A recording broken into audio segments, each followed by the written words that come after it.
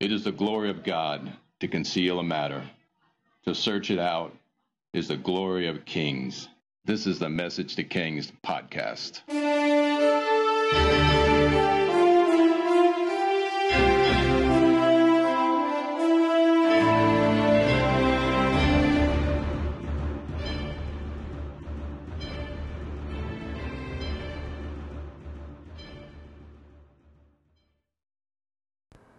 Episode 75, David in the Court of Saul. After David marries Michal, the jealousy of Saul only increases. Saul commands his son Jonathan and all his attendants to kill David. David hears of the death threats, and he flees away from Saul until his temper cools.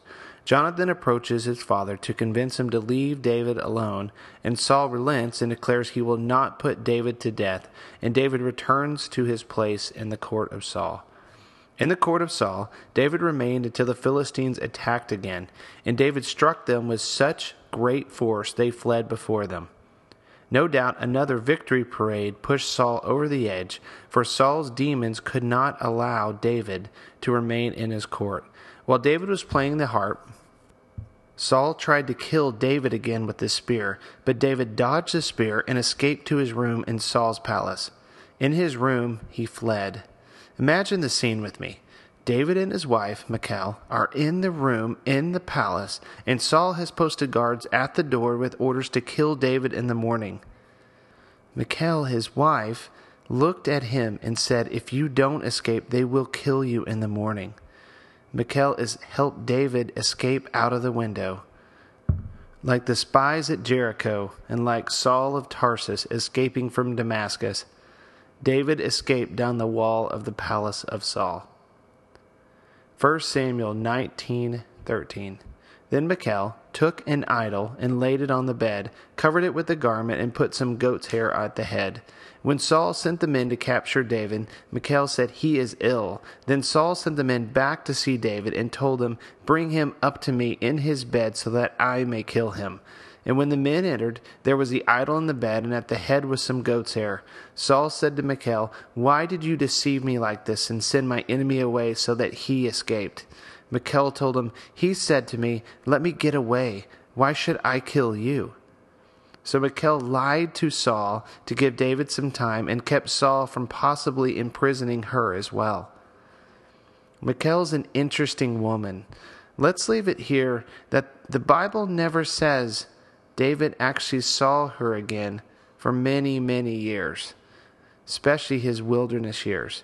It appears she rejected him with her father because we don't read of her visiting David in the wilderness journeys on the run from Saul. She appears to have preferred the safety of court life over the life of her husband. Saul will eventually marry her off to another man, but David will meet her again many, many years from now. Now imagine with me, David. He made good his escape, but he's out in the fields, and he looks back in the city and the palace of Saul and his old life.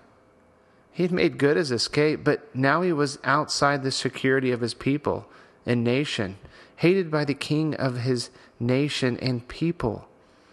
David was a hunted criminal by Saul. He was at the top of the most wanted list in Israel for the crime of being too anointed or successful.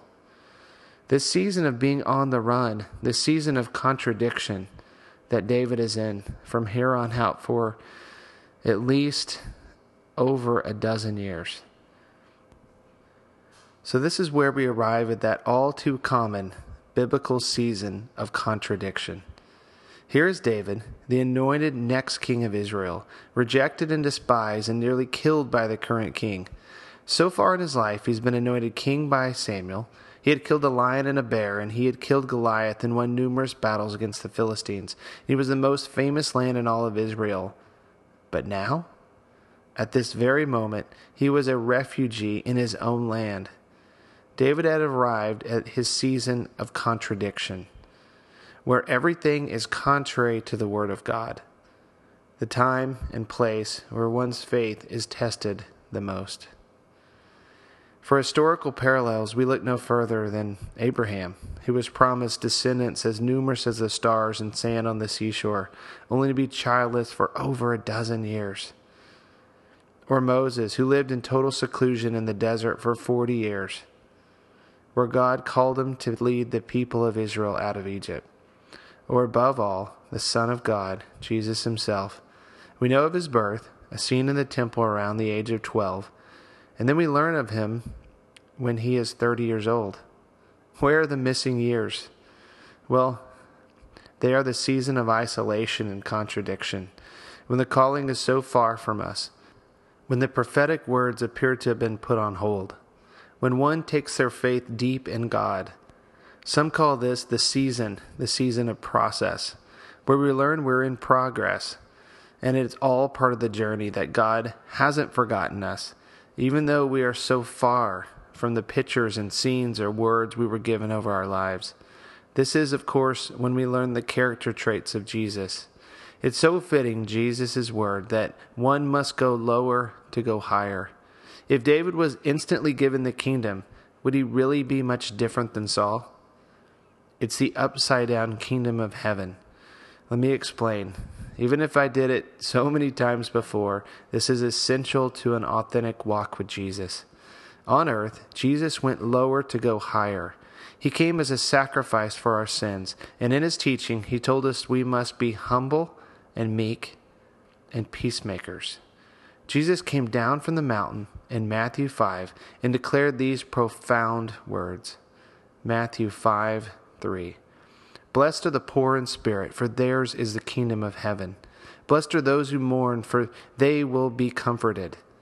Blessed are the meek, for they will inherit the earth. Blessed are those who hunger and thirst for righteousness, for they will be filled. Blessed are the merciful, for they will be shown mercy. Blessed are the pure in heart, for they will see God. Blessed are the peacemakers, for they will be called children of God. Blessed are those who are persecuted because of righteousness, for theirs is the kingdom of heaven. So check it out. In Jesus' language, the humble get the kingdom. The mourners are comforted. The meek inherit the earth. Blessed are the hungry and merciful and persecuted. The pure in heart get supernatural sight, and the persecuted get the kingdom. How opposite is Jesus Christ's worldview. The world says power comes through wealth and power and greed. Jesus says authentic power comes through love and humility, meekness, and such. It's the upside-down Christian worldview. This is Jesus, humble and meek and persecuted. To conclude this episode of Message to Kings, let's make this very practical and end it with a historical story. If you feel you are in a similar season as David here, here's your biblical example to learn from. David will be on the run from Saul for many years. One of the amazing things about David's life is we can relate to him at some point in his life because he is so human. I've heard it said that if you're going through something, just go to Psalms, and you'll find David has gone through it as well. And God can refresh you through his word and the Psalms. In this episode, I challenge the listeners to sometimes embrace the unpractical. It says of Jesus that the Holy Spirit led Jesus into the wilderness for a 40-day fast where he was tempted by the devil. Embracing the impractical allows us to understand that as long as we are walking with God, we can still understand we are in his will, even though it doesn't make sense, or it doesn't feel like it or look like it. No doubt David shed many a tear as he ran from his wife, best friend, and kingdom he fought and bled for. What we will see as David runs from Saul, he has nowhere to run but God. And during this time we learn that he writes most of his Psalms on the run, contrary to his calling and the word of God spoken through Samuel that he would be king. It's fascinating that a significant number of the songs of David were written during his hardest times and his times of hardship. We know, looking through history, that some of the greatest songs and psalms and hymns were written when the Creator was working through some form of emotional turmoil dealing with contradictions. Funny thing, emotional stability sometimes is bad for a songwriter. So this leads me to a horrible yet wonderful story. Let's end this account with the historical account of a songwriter and a story, because it shows what happens to a man in his lowest of lows when they continue to live for God, even in the worst of situations. Here's an excerpt from an article on a Methodist website regarding the history of hymns. This is on the songwriter Horatio Spafford. The hymn, "It Is Well With My Soul," has an incredible heart-wrenching background story to the psalm. Here is the excerpt of the article. The author, Horatio Spafford, was a Presbyterian layman from Chicago. He had established a very successful legal practice as a young businessman and was also a devout Christian. Among his close friends were several evangelists, including the famous Dwight Moody, also from Chicago. Spafford's fortune evaporated in the wake of the Great Chicago Fire of 1871. Having invested heavily in real estate along Lake Michigan's shoreline, he lost everything overnight. In a saga reminiscent of Job, his son died a short time before his financial disaster, but the worst was yet to come. Kenneth Osbeck tells the story. Desiring a rest for his wife and 4 daughters, as well as wishing to join and assist Moody and Sankey in one of their campaigns in Great Britain, Spafford planned a European trip for his family in 1873. In November of that year, due to unexpected last-minute business developments, he had to remain in Chicago but sent his wife and 4 daughters on ahead as scheduled on the SS Ville du Havre. He expected to follow in a few days. On November 22nd, the ship was struck by the Lochern, an English vessel, and sank in 12 minutes.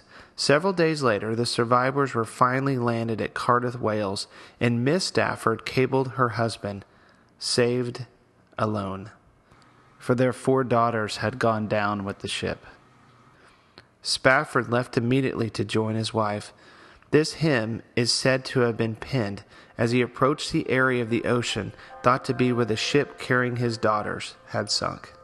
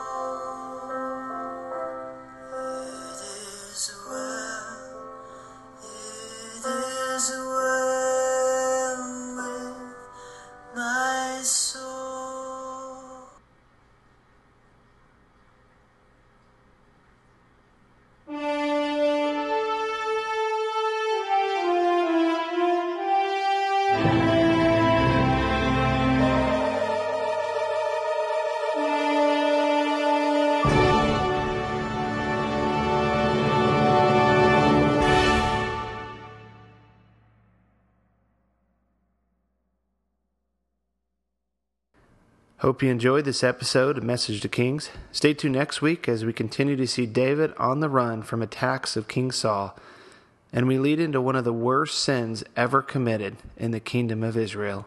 Feel free to visit the Facebook page and leave a comment or question, or if you want to chat, email us at messagetokings@gmail.com.